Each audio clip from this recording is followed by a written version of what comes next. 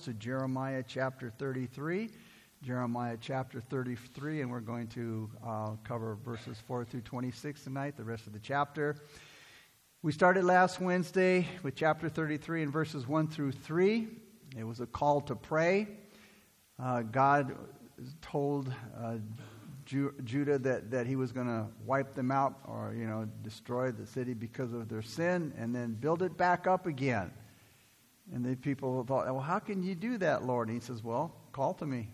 He says, I'm going to show you great and mighty things such as you do not know. And so we pick up the continuation of the chapter here. In chapter 33, again, we have the continued themes of destruction and restoration.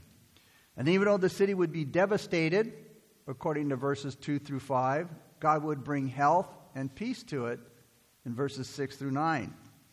Verses 1 through 26 focus almost totally on the future restoration of Judah in its animals and shepherds in verses 12 through 13, the future restoration of the Davidic kingdom in verses 14 through 16, and the restoration of the covenant in verses 19 through 26. The words that would give hope and comfort to those who are in captivity, even during the experience of punishment. God would again, give them hope and comfort. God's love and grace are so great that even in captivity, He gave His people hope for the future. And eventually, this hope, their hope, would be fulfilled in the Messiah, verses 14 through 16, who would deliver them. So let's begin with chapter 33, verse 4. And it reads, Thus says the Lord, the God of Israel, concerning the houses of this city and the houses of the kings of Judah, which have been pulled down to fortify against the siege mounds and the sword. So in desperation, those people who were defending the city would have destroyed their houses and piled the rubble to fill the gaps in the city wall and to reinforce the wall. Because the city wall would be filled with dead bodies, the purpose of the destruction of their own houses may have been to dispose of the dead bodies. And in this coming battle with the Babylonians, getting to cemeteries, which were all outside the city, would be blocked. In God's anger, He would hide His face from the city, verse 5 says. And then He would listen to the people's cry for help. The image of God hiding His face, often found in the Old Testament, is used to describe His anger and His withdrawal, the withdrawal of His favor and His protection. Look at verse 5. They come to fight with the Chaldeans or the Babylonians, but only to fill their places with the dead bodies of men whom I will slay in my anger and my fury, all for whose wickedness I have hidden my face from this city. So God had turned His back on Judah, but it's because Judah had turned their backs on God. Earlier in Judah's history, when they were faced with a great army from Ethiopia that was invading the land, Asa was the king at that time. But Asa hadn't been reigning for very long, and when he saw this huge army of over 1 million men invading, he went to the Lord. And he said, Lord, it is nothing for you to help, whether with many or with those who have no power. 2 Chronicles 14:11. In other words, he said, Lord, it doesn't make any difference to you. If we're weak or strong, whether there's many of us or a few of us. Help us, Lord, because we're going out in your name against this enemy. We're outnumbered. Their army is much bigger than ours. We don't have the strength, but that doesn't matter to you. And in your name, God, we're going to go up against this huge army, so don't let man prevail against you. And that goes for everything that we go through. Whether we're outnumbered, we don't have strength, we're weak, it doesn't matter to God, whatever we're going through, because it's in His name that we're going through it. And He fights our battles for us. We're going to go up against some huge affliction, some huge situation or circumstances. But God, may you prevail. So Asa went out, and the Lord was with him, and the Lord defeated the Ethiopians. And Asa was victorious. And as he was coming back from the war, again, victorious over the enemies, a prophet of God came out to meet Asa. And he gave him a prophecy. And he said, the Lord is with you while you are with him. And if you ask him, he'll be found. If you seek him, he'll be found of you. But if you forsake him, he will forsake you. That's the principle. If we forsake God, if we turn our backs on God, he's going to forsake us and turn his back on us. The Lord will be with you if you'll be with him. And if you seek the Lord, you'll find him. But if you forsake him, he'll forsake you. Now, Jerusalem and the people of Jerusalem and Judah had come to the place where they had forsaken God. And now God has forsaken them. And once again, they're facing a powerful army, which is the Babylonian army. They're going to go out against the Babylonian army, but not under God's protection because they had turned away from God. They're going to go out in their own strength. They're going to go out in their own enthusiasm, and they're going to get wiped out by the Babylonians. And that is because the Lord has turned his back on them, just like they have turned their back on him. So the city is going to be destroyed. Their enemy is going to get the victory. But that's not the end of the story. And for those who are the people of God, darkness is never the end of the story. The end of the story for us is always that they lived happily ever after in the kingdom of God, in the wonders and the glories of his kingdom eternally with the Lord. Eternal enjoyment and wonder of the kingdom of God. That's how it ends for us. So Jeremiah began to prophesy about that wonderful day of the Lord, when the Lord himself would come and he would reign over the earth from Jerusalem. And so the Lord promises his people healing and joy. Look at verse 6. Behold, I will bring it health and healing. I will heal them and reveal to them the abundance of peace, peace and truth. He says, I'm going to bring you health. I'm going to bring you healing. I'm going to heal you. Now understand, sin is like a sickness. When he says there, I will bring you health and I will bring you healing, it's because sin is like a sickness. And you know what? It's 100% fatal. We're all going to die as a result of sin, because of Adam and Eve's sin and passed on that sin nature to us. A person who's living in sin is sick, because they're doing things that are destroying them. Like an illness, a terminal illness, it destroys you, it wipes you out. And sin is the same thing. Sin is destroying that person, and unfortunately, many times their sin hurts other people. And we don't seem to realize that our sin just hurts other people. And that's why, God likens it to an illness.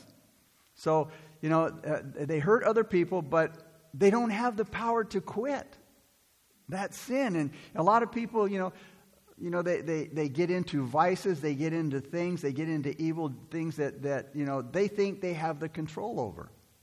And they'll tell you, no, I got this. I can handle this. And how many of them turn into drug addicts? How many of them turn into alcoholics? Because I got this. They think they have it. That's the deceiving thing about sin.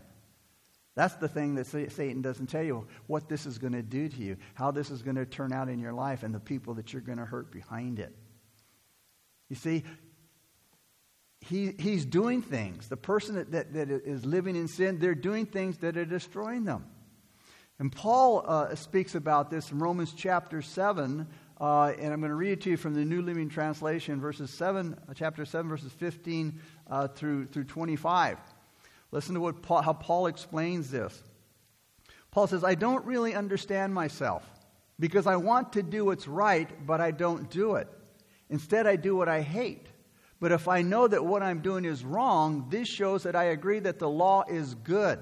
So I'm not the one doing wrong. It's sin living in me that does it. And I know that nothing good lives in me, that is, in my sinful nature. I want to do what's right, but I can't. I want to do what's good, but I don't. I don't want to do what's wrong, but I do it anyway. But if I do what I don't want to do, I'm not really the one doing the wrong. It's sin living in me that does it. I have discovered this principle of life, that when I want to do what's right, I inevitably do what's wrong. I love God's law, that's his word, with all my heart. He says, but there's another power within me that's at war with my mind. And this power makes me a slave to sin that's still in me. Oh, what a miserable person I am. Notice he says, who will free me from this life that's dominated by sin and death? Notice he said who. He didn't say what. What thing or what courses can I take that will deliver me from this sin that I have in my life? He said who. It takes a person, and that person is Jesus Christ. Who will free me from the sin or from this life that's dominated by sin and death? He said, thank God. The answer is in Jesus Christ our Lord. So you see how it is. In my mind, I really want to obey God's law, but because of my sinful nature, I'm a slave to sin. Sin is so powerful. It rules over who you are. And like Paul said, I want to do right. I know what's right, and I know the right thing to do, but I end up doing what's wrong. And that's the battle between wanting to do what's right and sin. The sinner is in bondage to his sinful behavior. He wants to stop, but he can't. And worse than that, sin is progressive. It will continue to go on. It will continue to move forward and get worse. And it seems that there's no real dormant place in life. Sin just doesn't stop in one place. It continues to progress. Life goes on. And if you're living a life of sin, it's progressing deeper into sin, and it's progressing deeper into your soul, and you'll get worse and worse, and you just don't stay dormant, or sin doesn't just stand still in your life. The same is true, though, of righteousness. There's no dormant position in righteousness where it just stops. We're becoming more like Christ, more righteous each day as we walk with him, or we're becoming less righteous. But you just don't stand still either way. You're either moving in one direction or the other. And by the grace of God, hopefully we're moving towards the prize for the high calling of God in Christ Jesus. More and more we are turning into the image of Christ, hopefully. 2 Corinthians 4:16, Paul said, even though our outward man is perishing, it's old, it's dying, it's decaying, yet the inward man is being renewed day by day. You see, there's a progression into that same image by the power of the Holy Spirit that's working in us. So it's important in our Christian walk that we're progressing and that we're growing. Because you see, if we're not growing, we're backsliding. And if we're not growing, we'll start to die. Sin is like a sickness. And that's why God said, I will bring healing and health to you. Sin is like a sickness, and the nation of Israel was sick, just like our nation is sick today. But God is promising here to cure Judah, Israel, to heal them from the thing that's destroying them, and to give them an abundance of peace and truth. Verse 7. And I will cause the captives of Judah and the captives of Israel to return, and will rebuild those places as the first. So he's going to bring Judah and Israel together. Remember, they split into the northern and southern kingdom. He's going to bring them together, and he's going to restore them back to what they used to be. God is going to rebuild the nation, and it's going to be like it was before the kingdom was divided. Verse 8. He says, I will cleanse them from all of their iniquity by which they have sinned against me, and I will pardon all of their iniquities by which they have sinned and by which they have transgressed against me. So that washing and that cleansing is from the corruption of sin and from the corruption of the world. Sin is like a stubborn dirt, man. It clings to you, and you just can't wash it off. But what can wash away my sin is the blood of Jesus Christ. Nothing but the blood of Jesus Christ. God's Son cleanses us from all sin. 1 John 1:7. So God said, I will cleanse them all from their iniquity. Verse 9.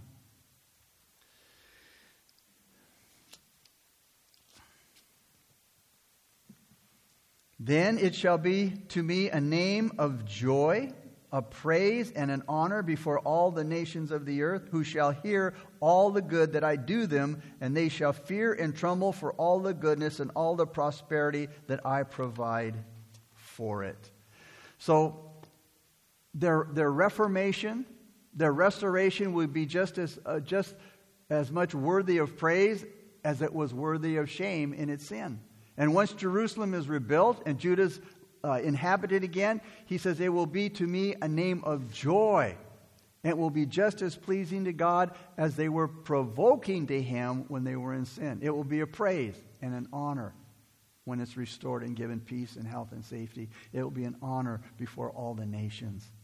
So being restored, they will glorify God by their obedience to him. And you know what? That's the best way to glorify God. It's through our obedience. Not through our service, not the words that we say, not the things that we do, not what we... It's through obedience. You know, and again, as a parent, this is so easy to understand. Because when we ask our children to do something and we're teaching them, you know, about obeying, when you tell them to do something, what is it you want them to do? To do what you told them. When they come back and say, oh, I did this and I did that and I did this over here. Well, that's not what I wanted you to do. I wanted you to do what I told you to do. But yet we do the same thing. But that's what God really honors the most, is our obedience. Because it doesn't really do us any good to not do what God tells us to do. And so, again, God loves it.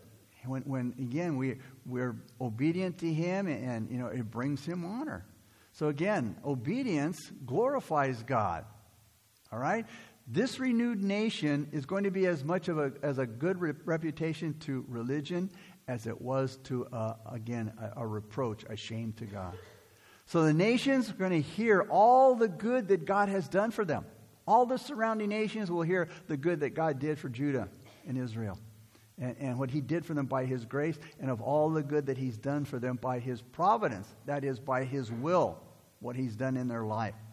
The wonders of them coming back, the captives coming back from Babylon, will be just as famous as their wonders when they were delivered out of Egypt. And God's people are going to fear, they're going to tremble, and they're going to be surprised and afraid of offending such a good God and losing his favor. As Hosea said in chapter 3, verse 5, afterward the children of Israel shall return and seek the Lord their God. They shall fear the Lord and his goodness. And the word fear is reverence. It's not a cowardly fear. No, it's a reverence. They're going to reverence God and his goodness for who he is and what he's done for them. Again, the neighboring nations, they're going to fear God because of Jerusalem's prosperity. They're going to see what God did for them. And they're going to look at the growing greatness of the Jewish nation as really amazing. And they are going to be afraid of making Israel their enemies. And right now, Israel has a lot of enemies. And one day, God is going to show the world the greatness of Israel because they're God's people. It's God's holy land. Verses 10 and 11. Thus says the Lord, again there shall be heard in this place, of which you say, it is desolate without man and without beast, in the cities of Judah, in the streets of Jerusalem that are desolate, without man and without inhabitant and without beast, the voice of joy and the voice of gladness, the voice of the bridegroom and the voice of the bride, the voice of those who will say, praise the Lord of hosts, for the Lord is good, for his mercy endures forever. And of those who will bring the sacrifice of praise into the house of the Lord. For I will cause the captives of the land to return as at first, says the Lord. So when the city was destroyed by the Babylonians, the destruction was so complete that there was nobody living in the land. There was nobody left in the city there. It was just ruins. And the streets that used to be filled with children playing and laughing and calling out to each other and filled with people, you know, as they conducted their business, is now quiet. There's nothing heard. They don't hear the people. They don't hear their children laughing and playing. It's strangely silent because that wasn't the normal thing. Now it's an abnormal silence that was over the ruins of that once great city, Jerusalem. And the people who saw the ruin, they saw that in that condition, they felt it could never be rebuilt or lived in again.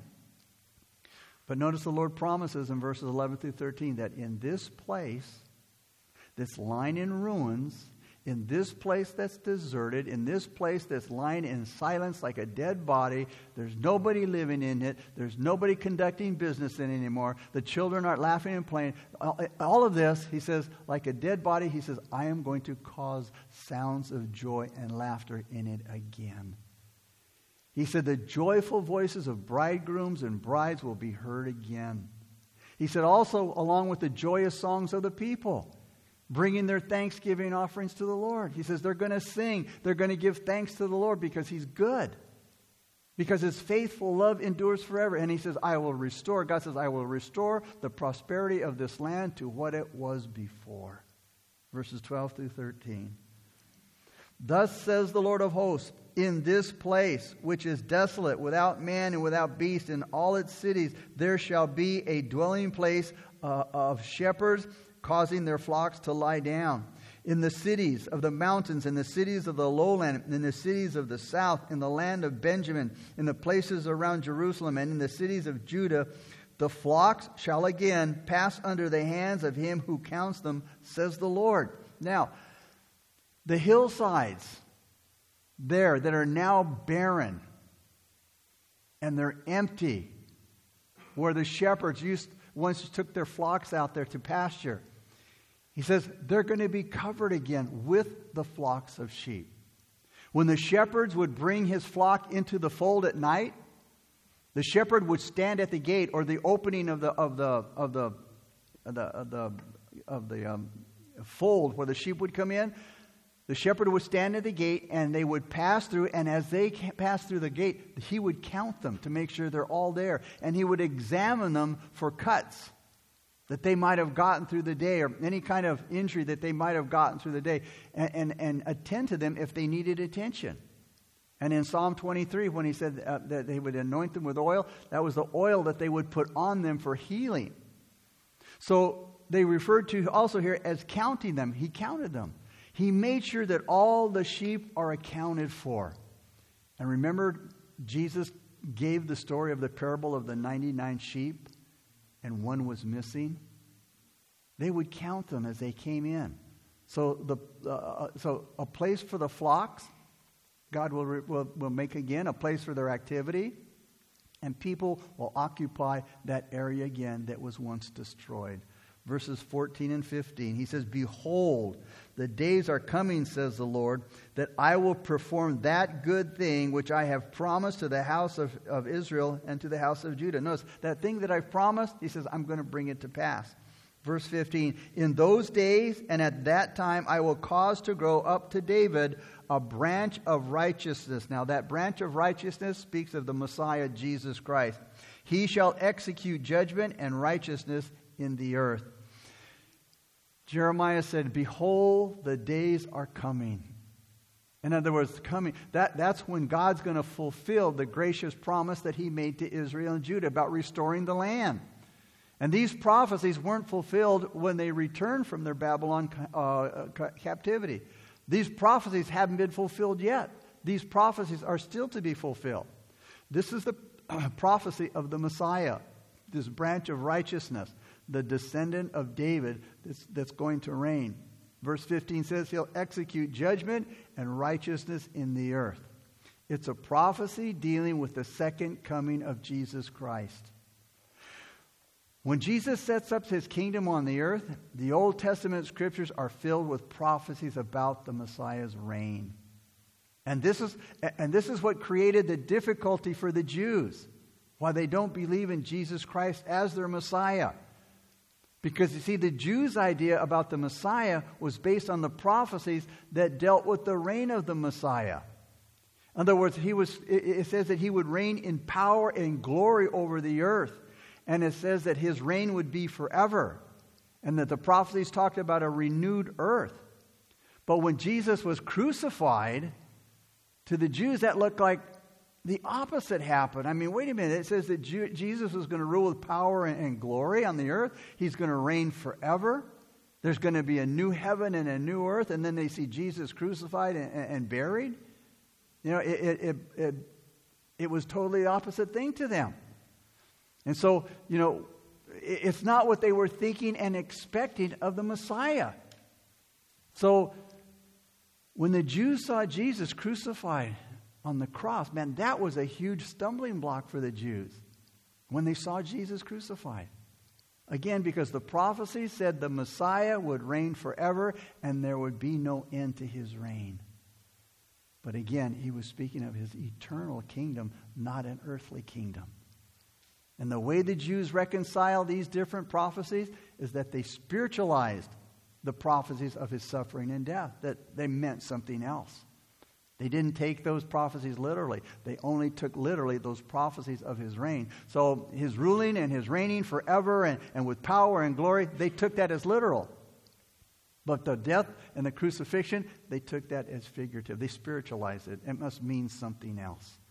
Again, so look at verse 16. In those days, Judah will be saved and Jerusalem will dwell safely, and this is the name by which she will be called, the Lord our righteousness.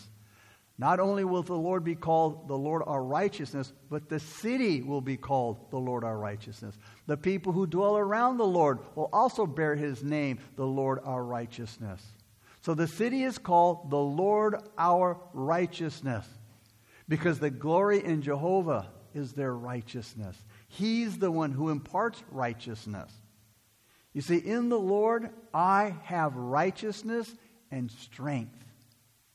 And we are made the righteousness of God in Christ. The inhabitants of Jerusalem will have this name of the Messiah so much in their mouths that they themselves will be called by it. If you and I have any righteousness, it's in Jesus Christ. It's not our own. We have none. It's not our own righteousness. He's our righteousness. Paul said in Romans 3:10, there is none righteous, no, not one. You see, when we became Christians, when we were born again and we received Christ, we received his righteousness. And it's because of his righteousness that the Father receives me and accepts me. Verses 17 and 18.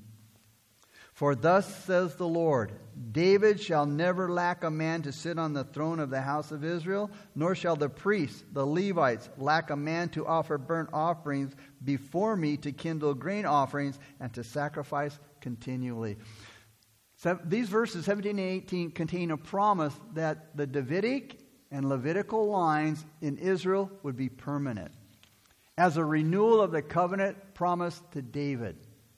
God is affirming here that a descendant of David would always be on Israel's throne, because no descendant has been on Israel's throne for centuries, nor has Israel been a monarchy for centuries. One of the several conclusions, though, can be made from the promise in 17. Again, several conclusions can be made from verse 17. One is that God's promises fail. Second, or God changed his mind and withdrew the promise because there have been no monarchies, since then. Or Jeremiah wasn't a true prophet because this hasn't come to pass. Or he was only speaking his mind. But because of God's word, and God's word is always the standard by which we judge things and we verify things. Because God's word is infallible, those conclusions aren't acceptable. They're not acceptable. The best interpretation favored by many is that Jesus, who is a descendant of David through his earthly genealogy, is the fulfillment of this, of verse 16, and many other messianic passages.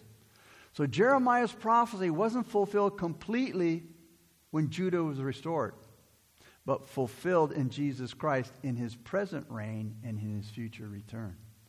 So regarding the promised restoration of the Levitical priests and sacrifices in verse 18, this is the only place where it's suggested.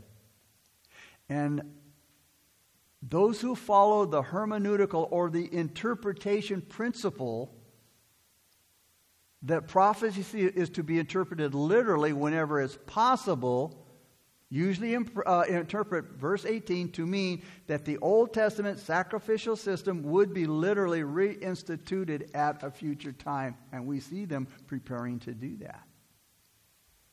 But it would be contrary to the biblical explanation that Jesus abolished the sacrificial system once and for all. Because Jesus was that final sacrifice once and for all. There was no need for any more sacrifices.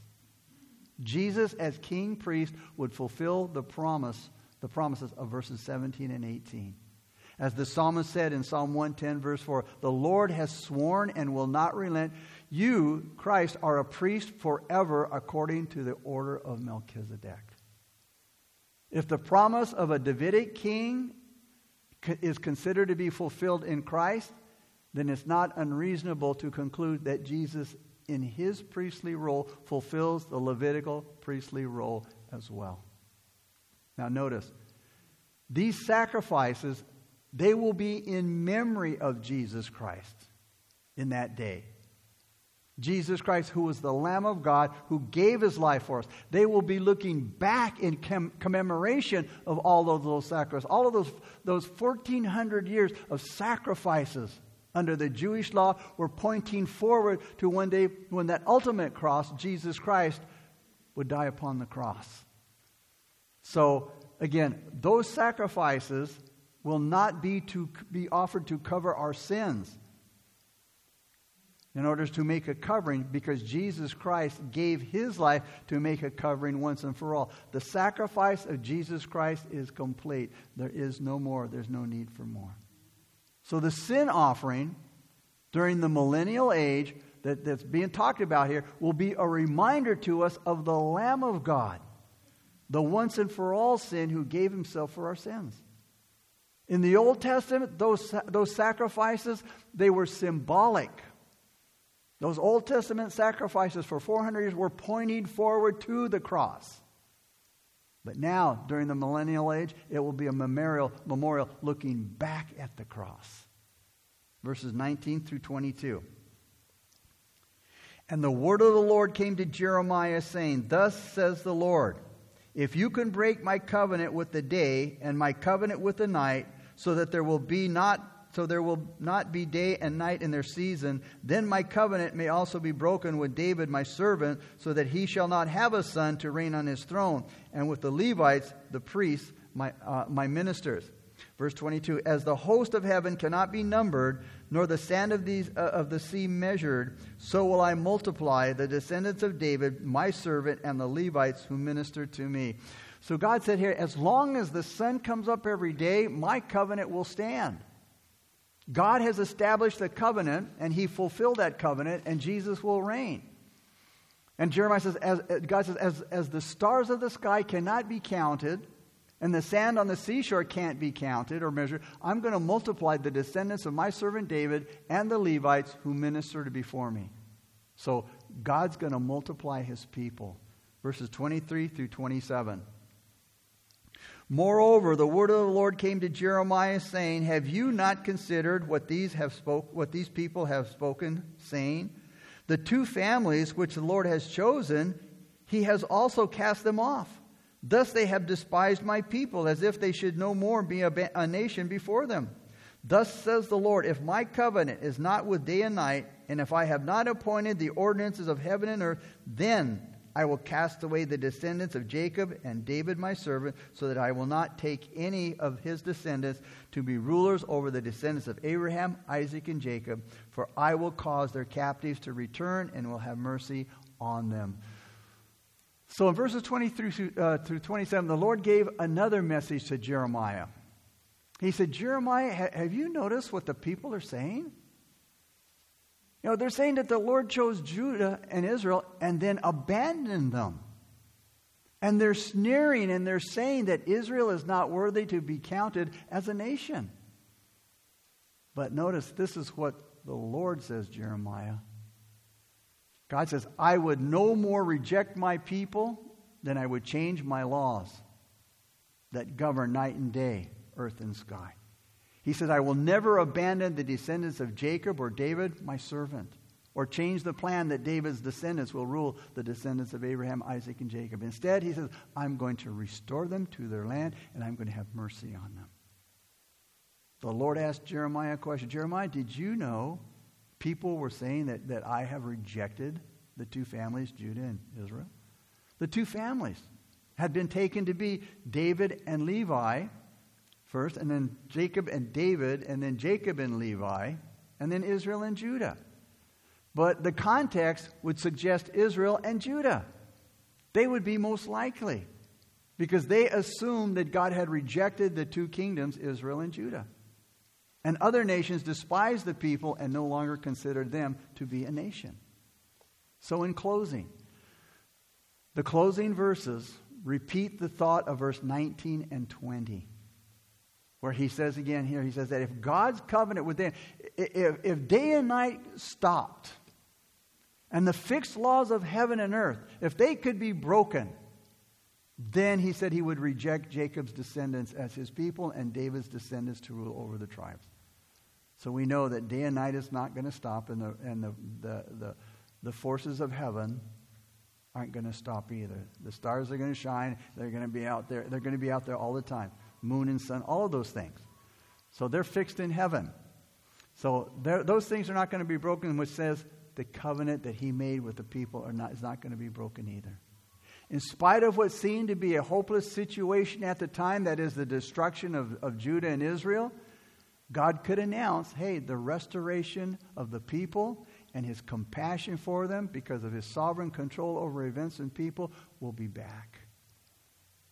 He will bring them back.